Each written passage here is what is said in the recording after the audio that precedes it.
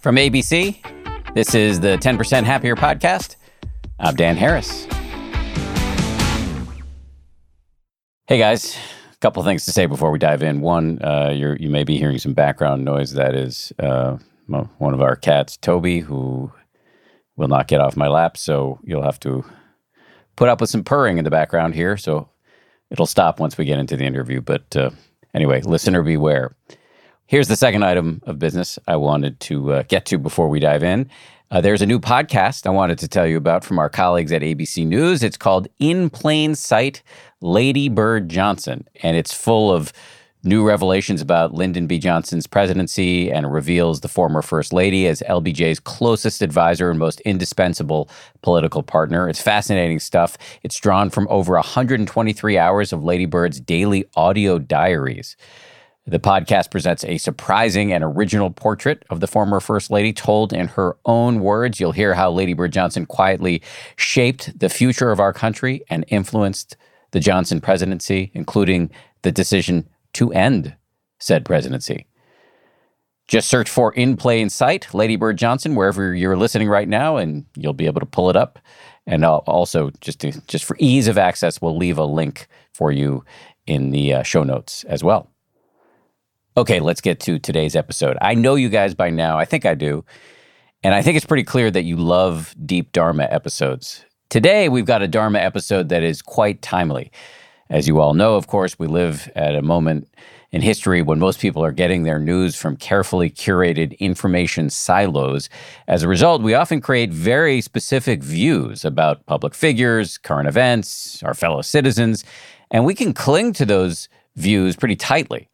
Today, we're going to talk about how useful and even pleasurable, in a way, it can be to dig into the roots of these biases and dismantle them, to pop our bubbles of delusion. It can be a relief. It can be eye-opening. It can change the way you relate to yourself and to other people. My guest is Andrea Fella. She's the co-teacher at the Insight Meditation Center and the Insight Retreat Center in California. She's been practicing Insight Meditation since 1996 and teaching Insight Meditation since 2003. She's got a long history of intensive retreat practice. She's done a number of long retreats, both in the United States and in Burma. And on one of those long retreats in Burma, she ordained for a while as a nun. It's a fascinating conversation. She's a fascinating person. I suspect you'll enjoy it as much as I did. Here we go now with Andrea Fella. Andrea Fella, thanks for coming on. Really appreciate it. It's a pleasure to be with you. Nice to meet you. Likewise. So I know from reading the notes of your discussion with my esteemed colleague Samuel that you're interested in talking about the subject of views and delusion. Why that subject? Why is that interesting to you? And what do you mean by views and delusion? It feels to me like views in our country right now are creating a lot of stress and suffering. And looking to me, I like to kind of look at what the interface is between what's happening in the world and what the Buddha had to say. The Buddha talked a lot about how suffering works, how stress, how people get into stress and difficulty, and the tools and the analysis he made of our minds. It really speaks to us with all of the changes there have been in the last 2,600 years. There's not been a lot of change in how our minds work. And so what he has to say about how our minds work and the kind of problems and stresses and suffering that we're in now as a world, I'm interested in that kind of overlap and how what the Buddha understood in terms of how the mind works can speak to us now, can help us to maybe find some ways to navigate the difficulties that we're in. In terms of delusion operates in a lot of different ways in our minds. There's kind of a basic way that delusion operates, which is that we're not aware of what's happening. That's the kind of most obvious way that delusion works. You know, when we're kind of checked out or spaced out or not really connecting with what's going on, that's a form of delusion. But that's not even the most kind of insidious form of delusion. The more dangerous, we could say, or the more kind of hidden forms of delusion, because we all kind of know when we come out of being spaced out. It's like, oh yeah, I don't even know what was happening. Like we wake up after we were driving on the freeway. It's like, wow, how did I get here? We know that we've been lost. But the kind of delusion we're not aware of is when we are kind of aware of what's going on, but not aware that how we're taking in information, how we're interpreting the world is based on a perspective, based on a view or a belief. In the Buddha's teachings, he talks a lot about a delusion based on taking what is impermanent to be permanent, what is unreliable to be reliable, what is not self to be self. We could also throw in there what is uncontrollable to be controllable. And those are deep forms of human belief or view that we tend to believe that what's impermanent is permanent. We tend to believe what is unreliable is reliable. But there's a kind of a middle ground place where views, beliefs, ideas that come just from living. And by view, I really do mean kind of what we normally mean in our language about a view or a perspective or a belief. Those are what I would call synonyms. We all have views, beliefs, perspectives that are shaped by how we have lived in our lives, shaped by our personal conditioning, shaped by our families, by our culture. And this is the terrain I'm kind of interested in exploring today, the terrain of what we might call the views and beliefs that are shaped by our personal and cultural conditioning. Because this is where I think a lot of our suffering is happening right now in our world and our country, in particular in the United States. So the shaping of those views is natural. I mean, the whole way that our minds work, our human minds are always encountering the world and learning from it and shaped based on how we have been trained, what we've experienced. This is just the conditioning of our lives. Because I grew up in a particular family, I learned certain things about how families operate. Because I grew up in a particular culture, I learned certain things about how people who are strangers interact. Just things like that. And also, it's not just about the simple things, it's about bigger things too, like how we relate to people who don't look like us, people who are of a different racial or ethnic background, the beliefs and the views that are shaped in our minds as we're growing up. We often aren't aware of those beliefs and views as beliefs or views. We often will take them to be just, this is how things are, this is the truth. So the processes in our mind, and this is something that the Buddha speaks of a lot, the processes that shape our mind are natural processes, and they can lead us in the direction of stress and suffering and struggle, or they can lead us in the direction towards freedom, towards not being caught by habits and patterns of greed, aversion, delusion, confusion. So the processes are they're natural processes. The conditioning process, it's a natural process in our minds. We all will, of course we will learn based on what our conditions have been. One of the famous quotes of the Buddha is, "Whatever one frequently ponders becomes the inclination of the mind." And what we frequently ponder is not only, the word ponder, often we think of that as meaning we think about. But pondering, I think, also refers to or means what we are exposed to. We ponder things that we aren't consciously thinking about.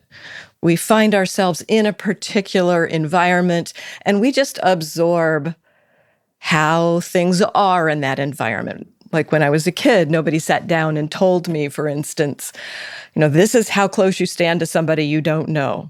This is how much eye contact you make with somebody you don't know. That was just absorbed. And so it's a form of pondering when it's kind of like we're in a soup with a particular flavor, and we're a vegetable in that soup, and we're just absorbing that flavor. And we are unaware in many ways that we're absorbing those views or those perspectives. We just take it to be, well, this is the flavor.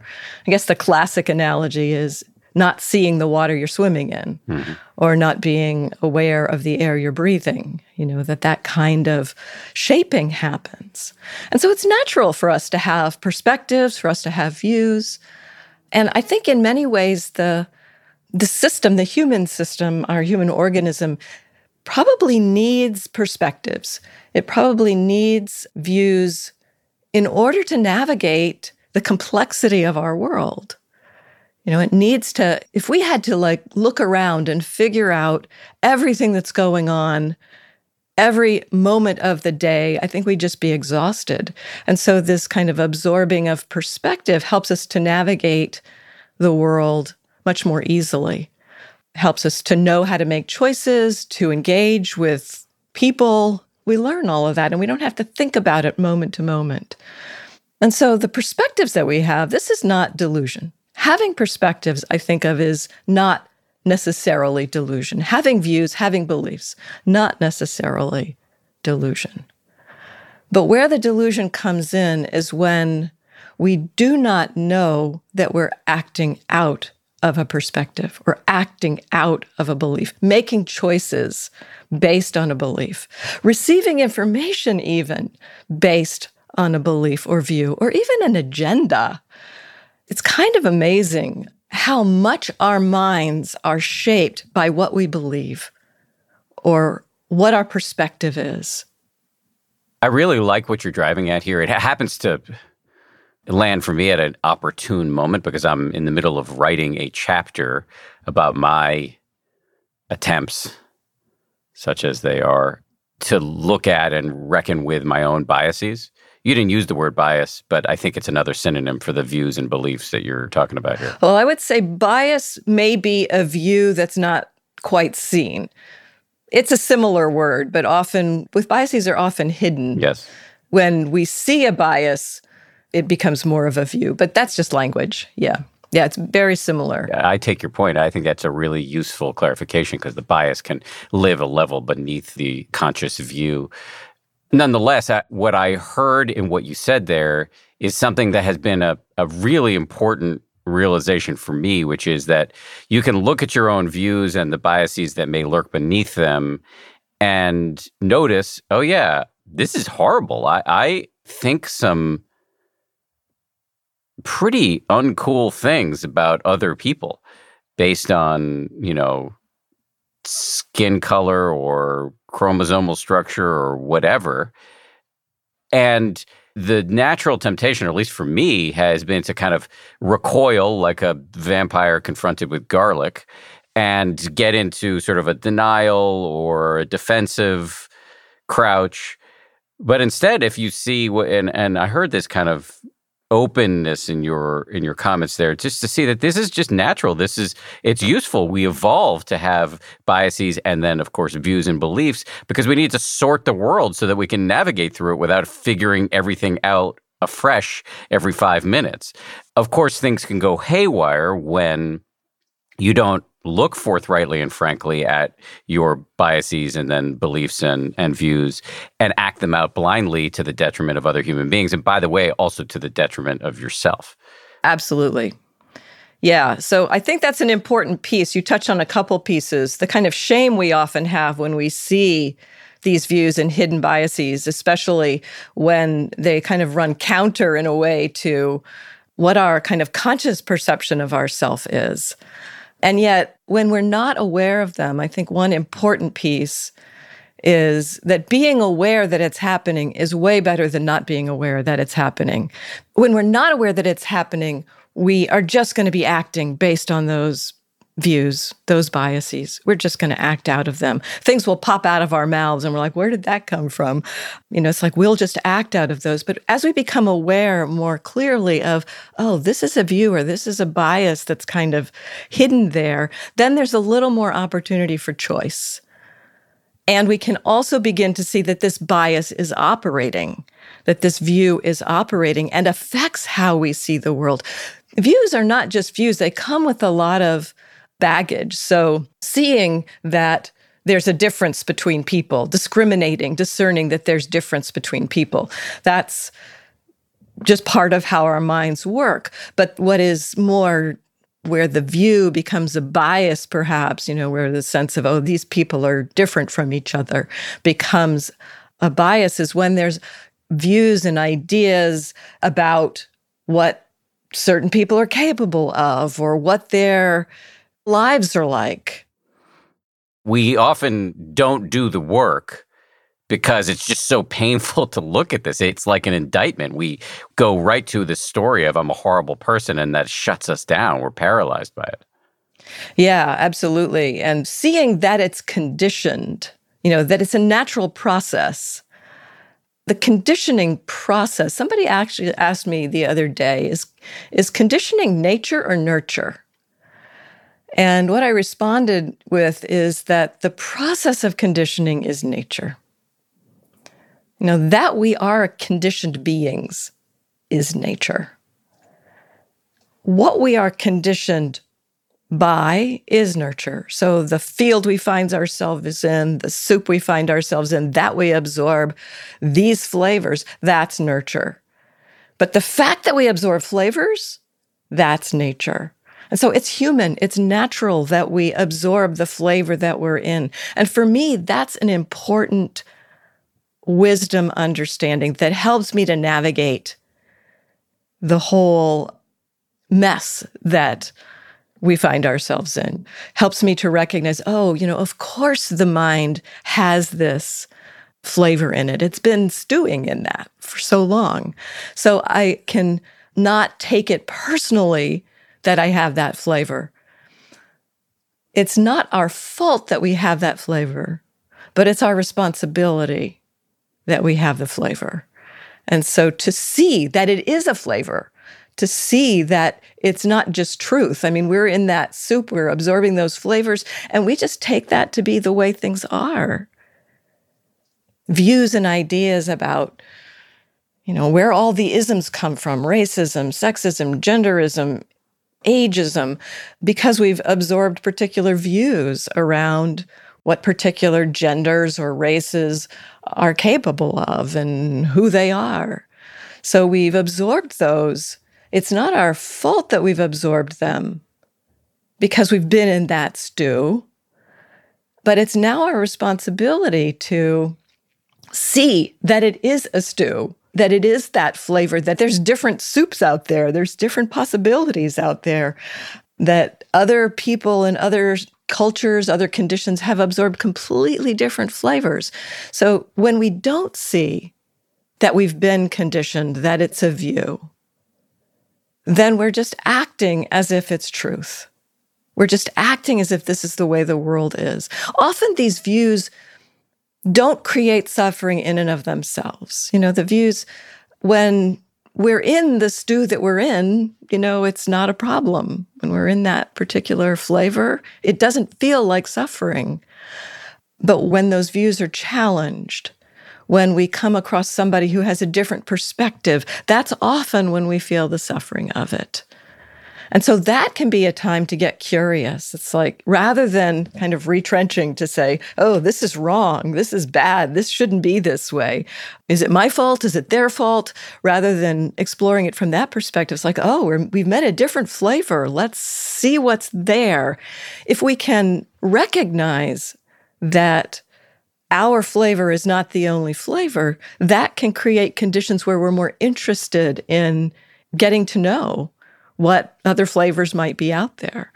It's a kind of an encouragement, I think, when I recognize, so first of all, not only that I have views, and it's useful to recognize that we have views, and that's actually something I encourage people. When you find yourself suffering, when you find some kind of struggle or stress happening in your lives, there is a view operating that's not clearly seen.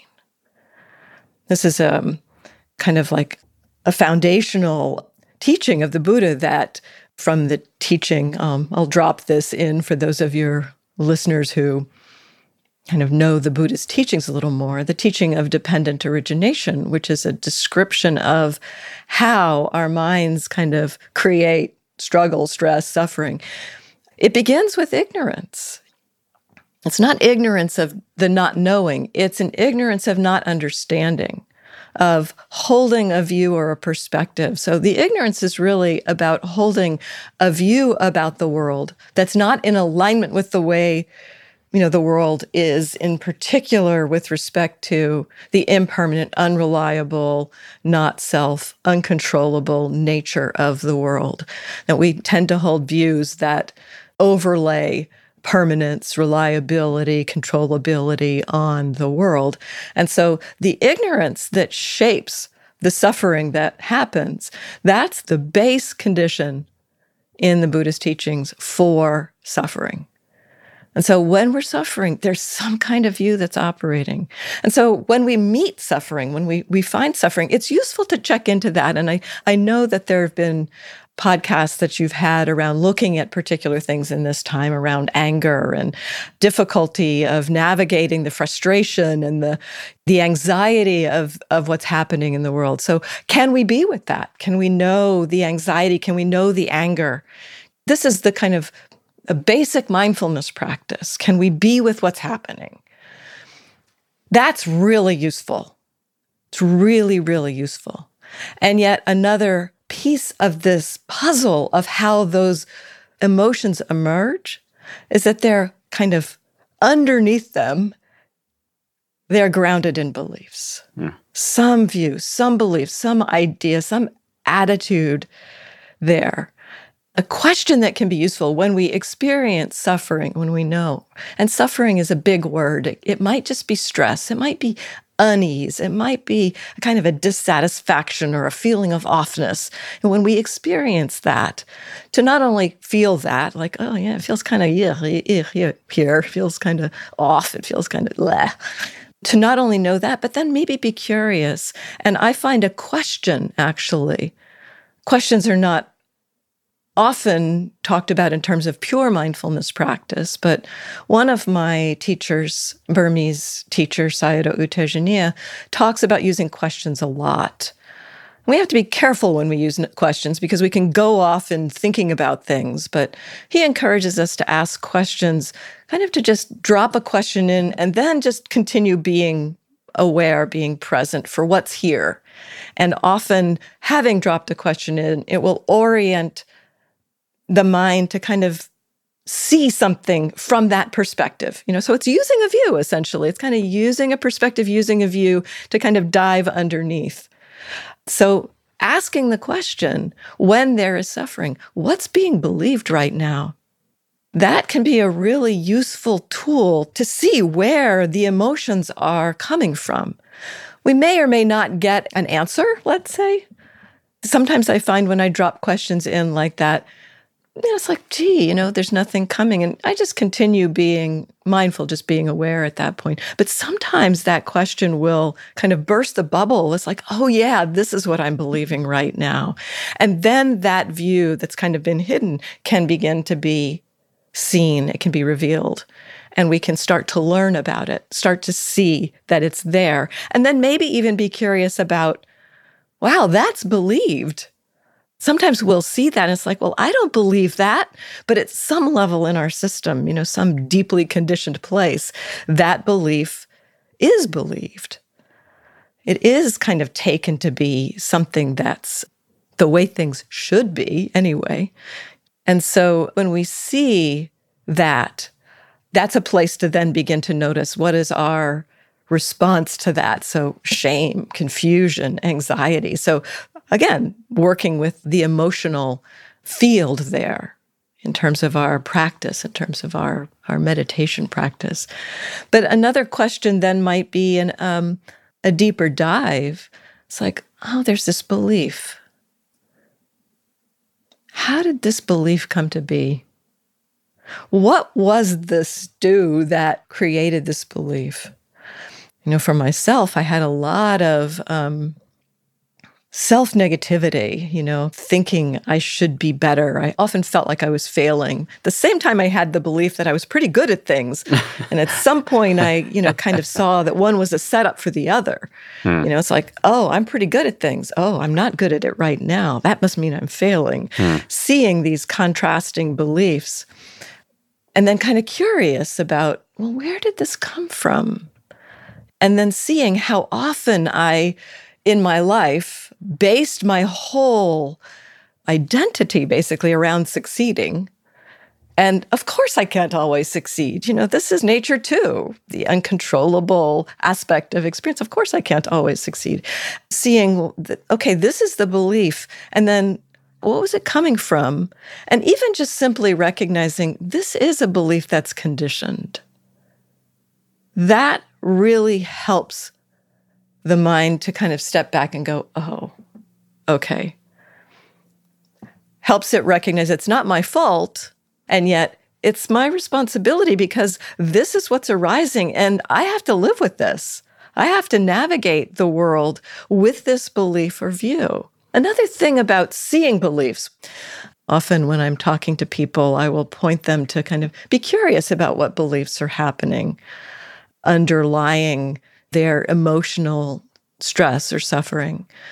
When you look at that, you may see, I kind of said earlier that you might not consciously believe it. And so there might be a kind of like, well, I don't really believe that. But, there's something in us that does believe it. And so I often encourage people not to try to disbelieve their beliefs, but to acknowledge this is what's being believed, because that's kind of bursting the bubble of delusion somewhat. I said that the delusion really is when we don't see the view or belief as a belief. When we see a belief happening, when we see that it is a belief, that's kind of bursting the bubble of delusion. We may not at that point then disbelieve it. And in fact, some of these views we can see, oh, there's some use to some of that view, so okay, I know at least it's a view right now. So when we know that it's a view, then we can kind of recognize that we are being shaped by that we're taking in information from that perspective, that we're acting out of that perspective. And so that can mitigate the impact of the view or belief. And sometimes we can see a view or belief operating that, okay, this one's useful right now. I'll use this one right now. So the seeing of the belief itself is really helpful. The recognizing that it is conditioned or what has shaped it, to me, that really helps speak to that point of the shame that we feel when we see views and beliefs that are not really in line with what we wish were in our hearts. The recognizing that they are conditioned, the nature of that. And for me, that's the next practice point that I often explore when I see some particular view shaping my experience and recognize, okay, this is conditioned, is this is nature. Of course this is happening right now. Look at the stew I've been in all of my life. Of course this is happening. So that, of course, sometimes it's just the of course recognition. Sometimes I use the language that my teacher Sayadaw U Tejaniya uses. This is nature. And to me, that speaks to kind of like the natural processes of our system. It's just like trees growing. This tree grows because that seed was planted and it got the conditions, it was watered, it grew, it had the conditions to grow. That's why this view or belief is there. And that brings in a lot of compassion. For me, that's a great avenue to compassion, to recognize the wisdom teaching that this is conditioned. So in many ways, the wisdom and compassion of our practice kind of feed each other there, that seeing there is the shaping of our minds, helps our minds to step back and not own it, not take it as my fault or I did this, and yet having to recognize, yes, and I am living with this. So is there something different that can be done here? And the very seeing of it, in my experience, the very seeing of the views, the very seeing of the conditioning begins to shape something different. And often we think we should know how to go in and change our minds, that we should somehow replace this view with some other view. But in my experience, when I have tried to disbelieve a view, it has a rebound effect. It's kind of like that view kind of goes underground and it resists that. It's like, no, there's a reason why I'm believed here. And so being seen and being acknowledged as, oh, this is what's being believed. It kind of was willing to come out from behind the curtain and be seen for what it is, that it is a view. If we're trying to disbelieve it, it kind of drives it back behind the curtain so that it's kind of then operating. It acts for us, essentially.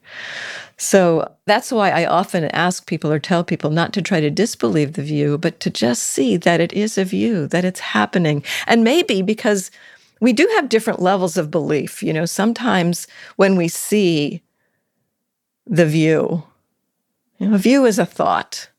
And there's the thought that happens, and it kind of comes with a believing process. And that believing process, the picking up the thought and like going, yep, I believe that. Yep, I believe that. It kind of circles and it reinforces itself essentially by telling ourselves that we believe it over and over again. Sometimes when we see a view, we're well into that believing process and we're really on board for it. It's like, yep, I 100% believe that view. That's something that is useful to notice too. How strong is the belief? Sometimes the belief is not that strong. And even at the deeper levels, it's not that strong. It's more of a habit. And then when it's seen, it can just kind of go, oh yeah, okay. I can set myself aside right now. I don't need that view right now.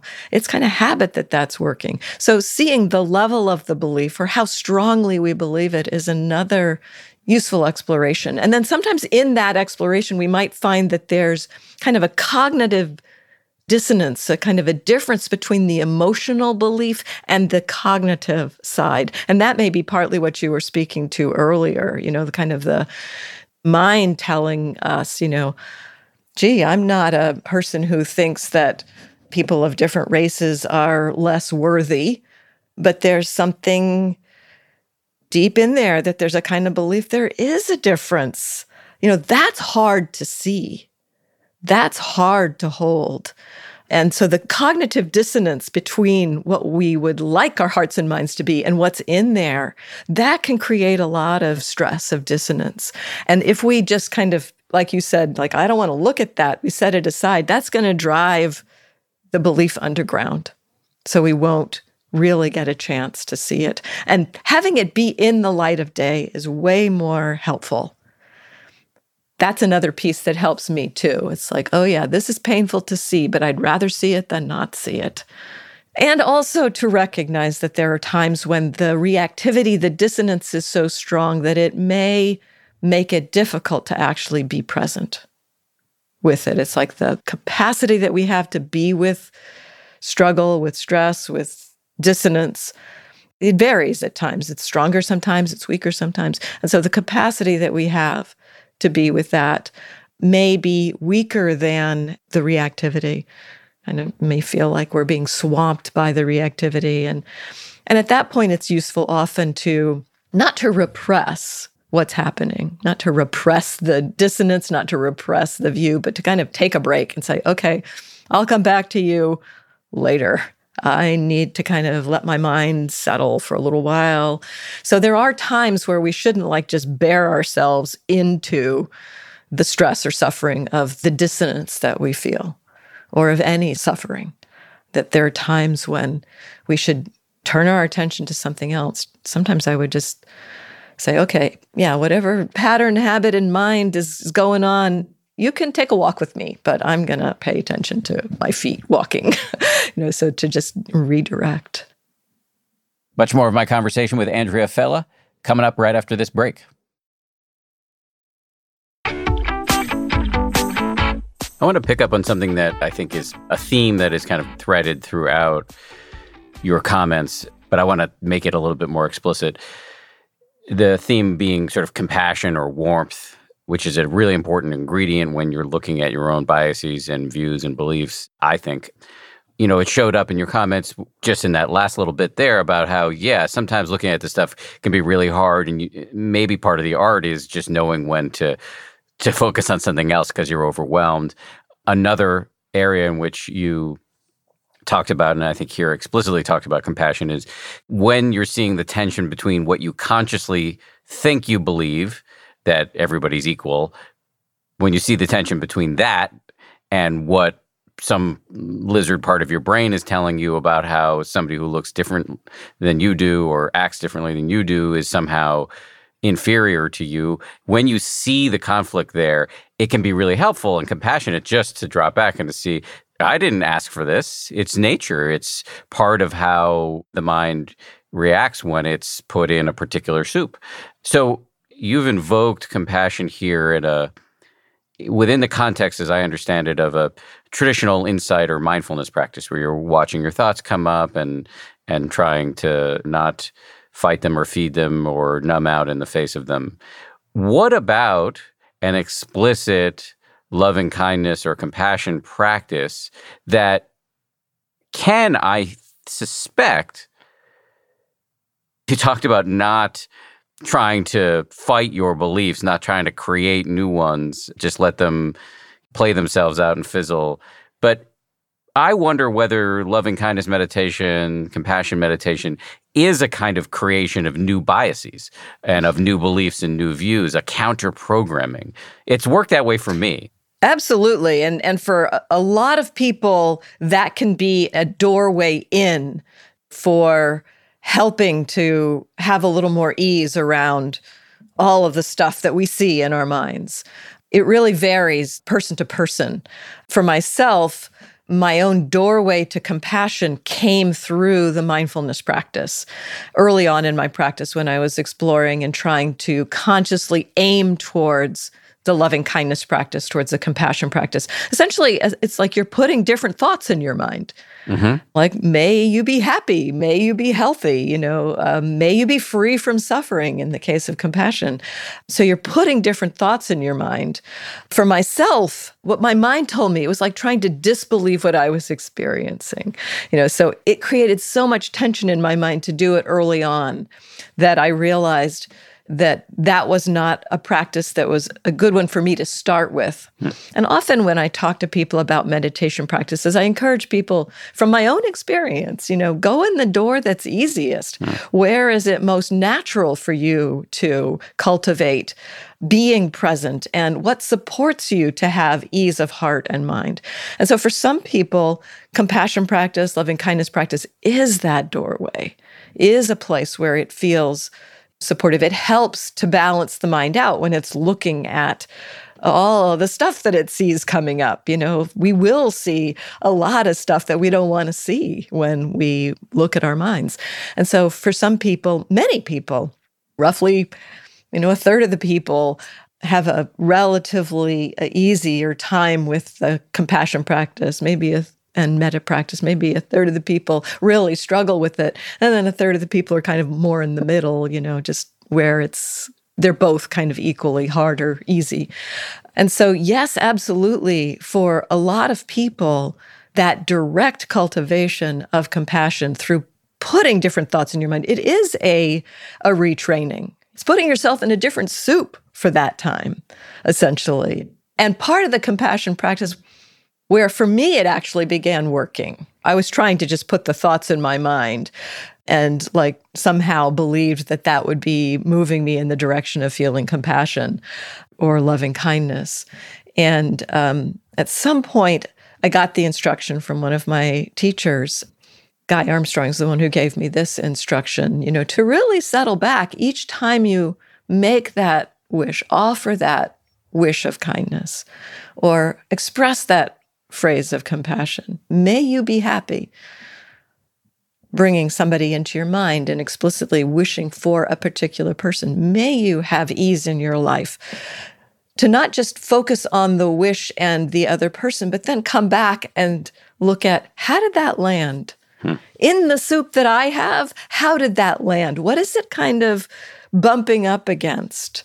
Because the metta practice, the compassion practice, puts us in a different soup, and we'll experience some dissonance of being in a different soup. And if we're not aware that that's actually part of the process, to kind of feel like we're aiming your mind towards compassion or kindness, and you're bumping up against what feels like not compassion or kindness, That's a natural part of how that practice works. And so when I understood that, again, to see the compassion practice and the loving kindness practice as a conditioning, that it is a conditioning and that it's going to bump up against other conditioning. And of course, there's going to be essentially the opposite. One of the things that Guy Armstrong also told me, he said, the metta practice is like running a metta magnet over your heart. And what does a magnet do? It pulls out its opposite. So when you see the opposite of metta arising when you're doing the metta practice, the loving kindness practice, you'll see the opposite. Mm-hmm. And when that gets pulled out, that is how it begins to be seen. So essentially, the loving kindness practice, the compassion practice is another way, I think, to begin to see some hidden views, some hidden biases. When we're in that field and stepping back to, and how did it affect me to make that wish? We may see some dissonance there, and that's a place maybe where we can also see some views that are hidden underneath the surface. I totally agree. And I've had that experience myself that, I'll be sitting there thinking, oh, I'm a failed practitioner of this stuff because I'm trying to wish well to myself or anybody else. And I'm actually having homicidal thoughts. And so I feel like a failure, but actually it's a misunderstanding of what I think the magnet metaphor is quite useful. But where for me, it kind of got stratospherically useful was as I've done the practice, this practice that I resisted so hard for so long, as I've spent the last couple of years really quite seriously exploring it, I've noticed that when it pulls shards of judgment or, ill will or whatever out of my thorax while I'm moving this magnet over it, not only am I able to view the uglier parts of my psyche with some mindfulness, but also because I'm doing this practice more intensely, the mind is flooded with warmth. So I'm actually viewing all of this stuff like, oh, okay, it's not just this kind of clinical sense of this is just natural, or I can view this with some non-judgmental remove. It's like, on some level, these views were serving me. They're trying to help me. It's the organism trying to protect itself. And can I just kind of hug this stuff rather than recoil? Absolutely. I mean, so much of our suffering actually comes from our organism trying to protect itself. Essentially, it's kind of based in that movement to take care of ourselves that we end up with all of this mess. And so, to kind of recognize, oh yeah, that habit or pattern, it has been trying to take care of me. And you're right, when the mind can be flooded with warmth, that's with the kind of sense of the oh yeah quality of, oh, of course this is here, that there's a kind of the tenderness around seeing it rather than, like you said, sometimes we might think of pure mindfulness as having that kind of clinical remove. We think of perhaps equanimity or non-reactivity as being robotic almost. But my experience is that with the true equanimity comes compassion and metta. The experience in the compassion practice where it kind of brings in that flavor of the warmth. That begins to give the mind a little bit of an education about that possibility of holding what's happening, no matter what it is, with that warmth.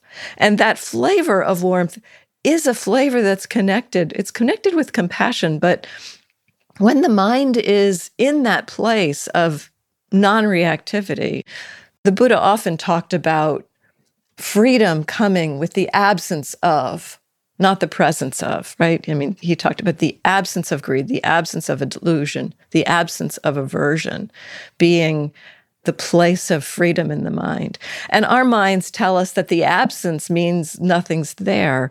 But with the absence of those, when we can really start to look at what's present when those things are absent, you'll see non-reactivity, you'll see equanimity, you'll see joy, you'll see compassion, you'll see love.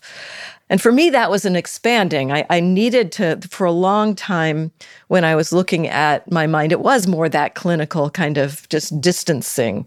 And it was kind of interesting because I would talk to people and they would say how much compassion they felt coming from me. And internally, I was thinking, gee, I'm feeling not reactive, but I'm not really feeling the compassion.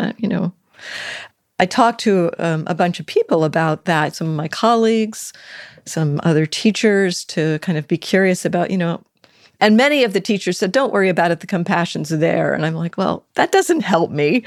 But at some point, one teacher encouraged me to, when I was in that space where I felt like I was non-reactive, to turn towards the relationship, to turn towards the connection. And when I did that, the compassion became clear. The compassion became obvious. And so there are different ways. Sometimes you can start with the compassion practice and find your way to it through that. And then you get the taste of that, and then you can apply that or bring that to bear on your mindfulness practice. For myself, it came the other direction. When I found my way to the compassion and the love from the mindfulness practice, and this okay, be curious about the relationship as opposed to the non-reactivity side of it. You can kind of lean towards non-reactivity. You can lean towards compassion. And I didn't know how to lean towards compassion, but this one teacher was very astute in saying, look at the connection between you and the other person. And it was instant that the compassion was there. And so that was my doorway. I often like to offer people many doorways to compassion. The compassion practice, the metta practice are really useful tools.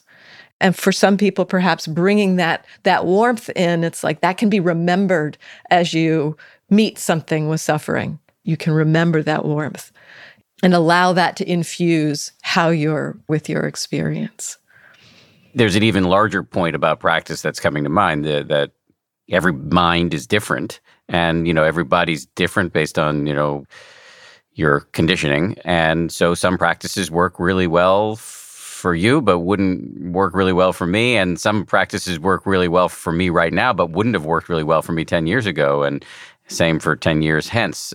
So it brings it to mind an expression from my teacher, Joseph Goldstein, who likes to say, whatever works. Exactly.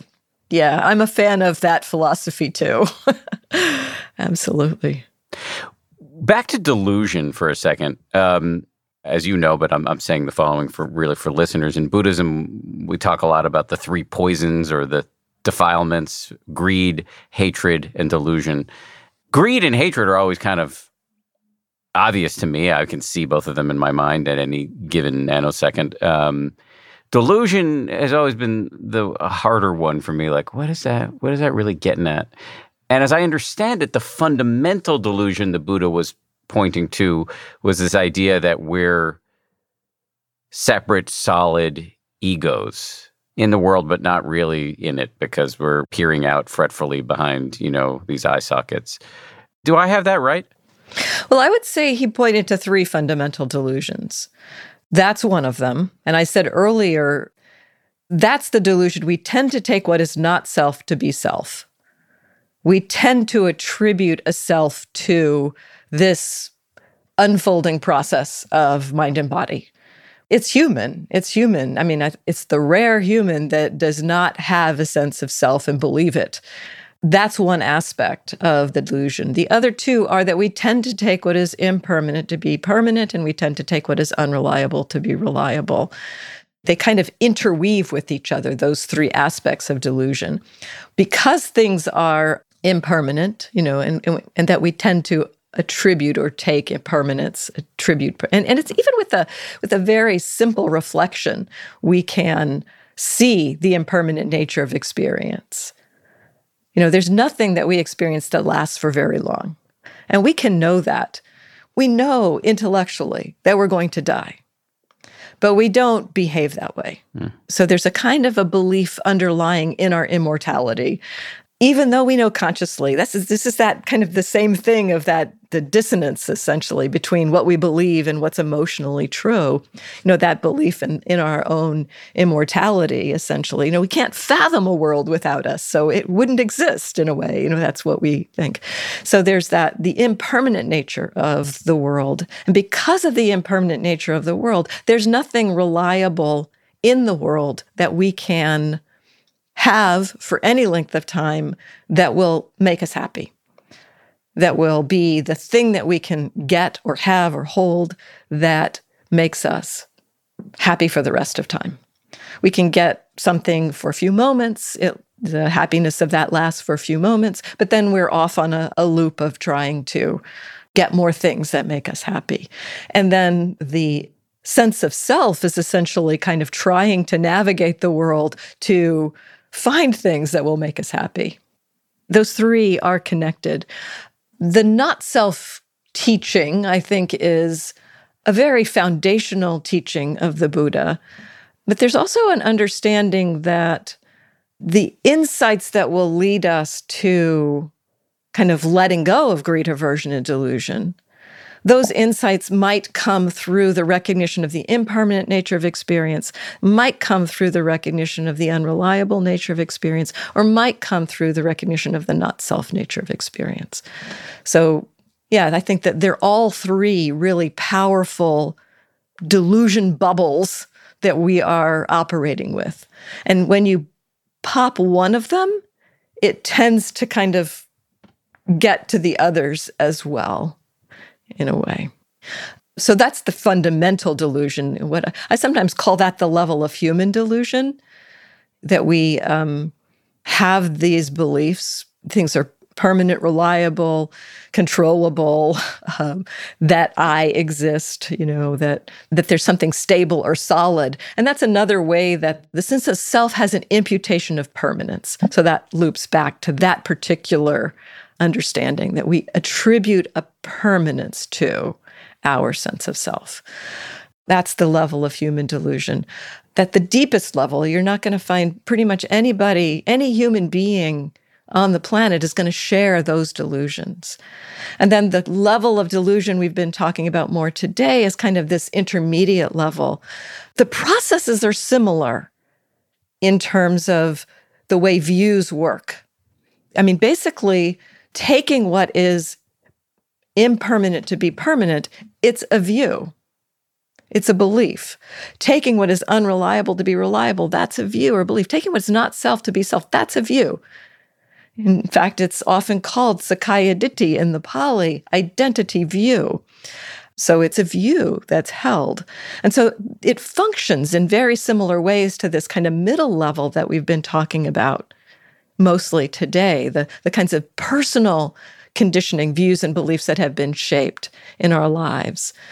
Those personal views and beliefs are kind of informed by some of the deeper habits of mind around taking what is impermanent to be permanent, what is not self to be self. Our sense of self is shaped very personally by our culture, by our conditioning. So I think it's useful to not always drop down to that very deep human level of just looking at things, well, this is not self. It's useful to look at that middle layer sometimes to see, well, how did this sense of self get shaped? What is the personal conditioning? What is the soup that shaped this sense of self?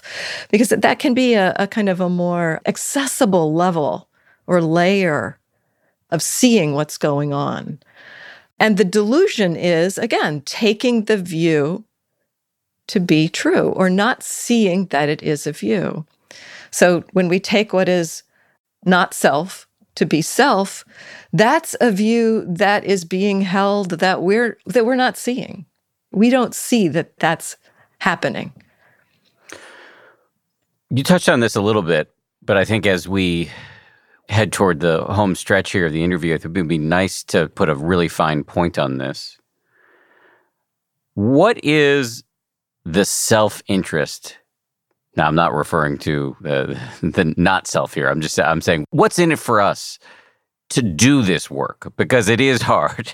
The Buddha, it's generally tended to go through the pleasure centers of the brain. Why should we do this work? we are suffering so much. You know, the Buddha at one point had the kind of poignant reflection before he went out looking for an answer to his question. I mean, his question really was, is it possible for human beings to not suffer? Is it possible? He looked around and he saw suffering everywhere. I mean, we age, we get sick, we die. The suffering in our cultures and our communities and our families, it's like there's suffering everywhere. It's not hard to see that there's suffering. What our minds tend to do is to kind of take the quick route to like putting a Band-Aid over a limb that's been chopped off. We try to do something that will like make us feel better in the moment. And, you know, it does make us feel better for a few moments. But then we're back into trying to find the next thing that will make us feel better. I'd say most people who come to this practice, not all, I know people who came to it through intellectual exploration, but most people who come to this practice come to it because of suffering. And the poignant reflection that the Buddha made as he kind of went into his own journey was, does anybody out there know a way or two out of this suffering? And that was my own question when I met this path. I felt like I'd kind of hit bottom, very painful time in my life. And it's like everything that I've tried everything that I know of to be happy, and it's not working. Does anybody out there know a way to navigate this? And at that point, I was fortunate enough that a friend sent me a book about the Buddhist practice. It's like, well, I don't get how this works. You know, the first thing that I learned from looking at that book was like, pay attention to your difficult mind states, you know, and anger was ruling me at that point. I was so angry. A particular situation had happened and I was so angry. I would find myself just frozen with anger and non-functional. I was pretty non-functional at times with that anger. And the book that I got, it said something like, well, look at the anger, be with the anger, you know? It's like, how is that going to work? I had no clue how it would work. But because I hit rock bottom, I was like, well, I don't get how this is going to work, but my friend says it's useful. So I'm going to see what happens. And within a very short time, you know, within a couple weeks, it was very clear to me that this practice was useful. So it can be a big hump to get in a way. For me, I had to hit rock bottom. I had met mindfulness 15 years earlier, but it hadn't taken because I wasn't suffering enough, essentially. What's in it for us, and I think many people who start the practice pretty quickly will get a little bit of a flavor of a different way to navigate the world, a different way to be with their minds, essentially. That shift of, can I look at anger versus just like believing the anger, you know, in a way, you know, even a state of mind like anger, at a certain point, I understood there were lots of beliefs in there. The fundamental belief was, this is going to help me make the other person feel miserable. And what I was missing with that belief was that it was making me miserable.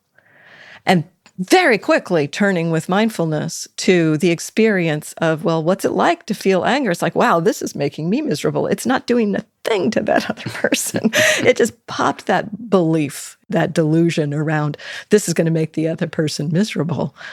And pretty quickly through being with the experience, there was a shift. And it was only a couple weeks before I was no longer non-functional with the anger. It was another many years. It was 2 or 3 years before that pattern of anger really dissipated and fell away. But pretty quickly, there was a lot of understanding And I even remember a moment in my life, I think it was 2 months into my doing this practice, and I wasn't even meditating at that point. I wasn't even interested in meditating. I was just looking at my mind in daily life and looking at the anger when it came up. And at a certain point, I saw a kind of pattern fall apart in the mind around the anger that had me on board for life. I saw a pattern, the mind heading towards anger before it got angry. And the mind let go of the anger. It just let it go. And in that moment, it's like the person who I was angry with had come up in my mind. And I saw that thought. I saw the intention to like jump on that thought and think more thoughts to get angry, knew from the experience that anger was suffering, knew from the previous weeks of looking at being with anger that that was not a good direction to go. And the mind just let it go. And that was what was so inspiring to me in that moment, was that I didn't do the letting go of the anger at that point. It just let go. And so seeing that was life-changing for me, that moment of seeing. I saw directly that the practice of looking at the anger in the last couple of months had contributed to the mind letting go of it. And so at that point, when you said, what's in it for us? Why would we do this? When we get those tastes, when we get those senses of a different possibility, it's like the mind can't go back from those. The mind begins to understand that there's a completely different way to move in the direction of happiness than our habitual way of just getting the next thing or getting rid of the things that we don't like. Those little tastes of shift in the mind, little senses of, oh, it's possible not to be caught by anger, but to just be with it, whatever pattern or habit we're looking at, just to see it. We feel a difference. We experience a different quality in our heart and mind. Even if the anger or whatever it is, the reactivity doesn't go away in that moment, it's like there's space around it. And there's a piece of our system that understands this is a deeper way to well-being. So there's plenty of times that it feels really hard to practice. Plenty of times that it feels really hard to look at that difficulty. But the more we practice, the more we get those little hints, those little flavors of there's a different way. And at a certain point, it feels like that different way that the mind has had a taste of, that becomes the gravitational pull. And I've talked to students too who say this. It's like, I tried to stop practicing and I couldn't do it. It's like, I didn't want to look at this anymore, but I didn't have any choice. Partly because what happened when they stopped looking at it or, stopped trying to be with it it's like they felt even worse. And I think it was Joseph actually who used this image. He said, it's like we're in a bowl. I've got this, like you can see this, but nobody else can. We've got a bowl and we're kind of in the bottom of the bowl and we're trying to climb up the edges of the bowl. And it's hard. It's hard work. We have to work really hard to meet our experience, to hang in there when it's really hard. And, we get a little way up the bowl and then it gets really hard and we let go and we just slide back down to the bottom of the bowl. He said, but at some point in practice, it's like the bowl flips. And then it becomes hard to stay at that point in the bowl. It's hard to stay at that point because you can't stay at that point. You slide down. So at a certain point in our practice, there becomes a kind of a gravitational pull towards the letting go of greed, aversion, and delusion because the mind so clearly understands that is not the way to happiness. And it feels the suffering of the greed, of the aversion, the delusion so much more clearly. So starting is hard. When we start to look at our minds, oh my gosh, really humbling, really painful. And I think this is where some of these teachings that the Buddha offers around conditioning can help us hang in there in that time And the tools of compassion can help us hang in there around that time. What else is in it for us is that as we do engage with the practices, as we either kind of settle our minds in concentration, we get tastes of feeling like we're just infused with well-being. Or in the compassion practice, like you said, with that kind of sense of where it really started to turbocharge was when you got that taste of that warmth. So we get those tastes, and that's what's in it for us too. We get those tastes of those qualities that really help our mind to recognize this is a whole different way to find ease and peace in our lives. Bhikkhu Bodhi points out, he's a translator of many of the teachings of the Buddha. He points out that to get on the path of practice, first of all, you have to have an encounter with suffering, like the Buddha, where there's a kind of curiosity. Does anybody know a way or two out of this suffering? Does anybody know a way or two out of the suffering? And then you also have to be in contact with a teaching that points a way out. It's the rare person who would find their way out on their own, even meeting suffering, without having some kind of pointing of, do this. Like I got that book. It's like, look at the anger. Like, how is that going to work? I didn't get it. But it was pretty quick once I started looking to see, oh, that's how it works. So you get the kind of the encounter with suffering combined with the teaching, and then that may spur some interest too.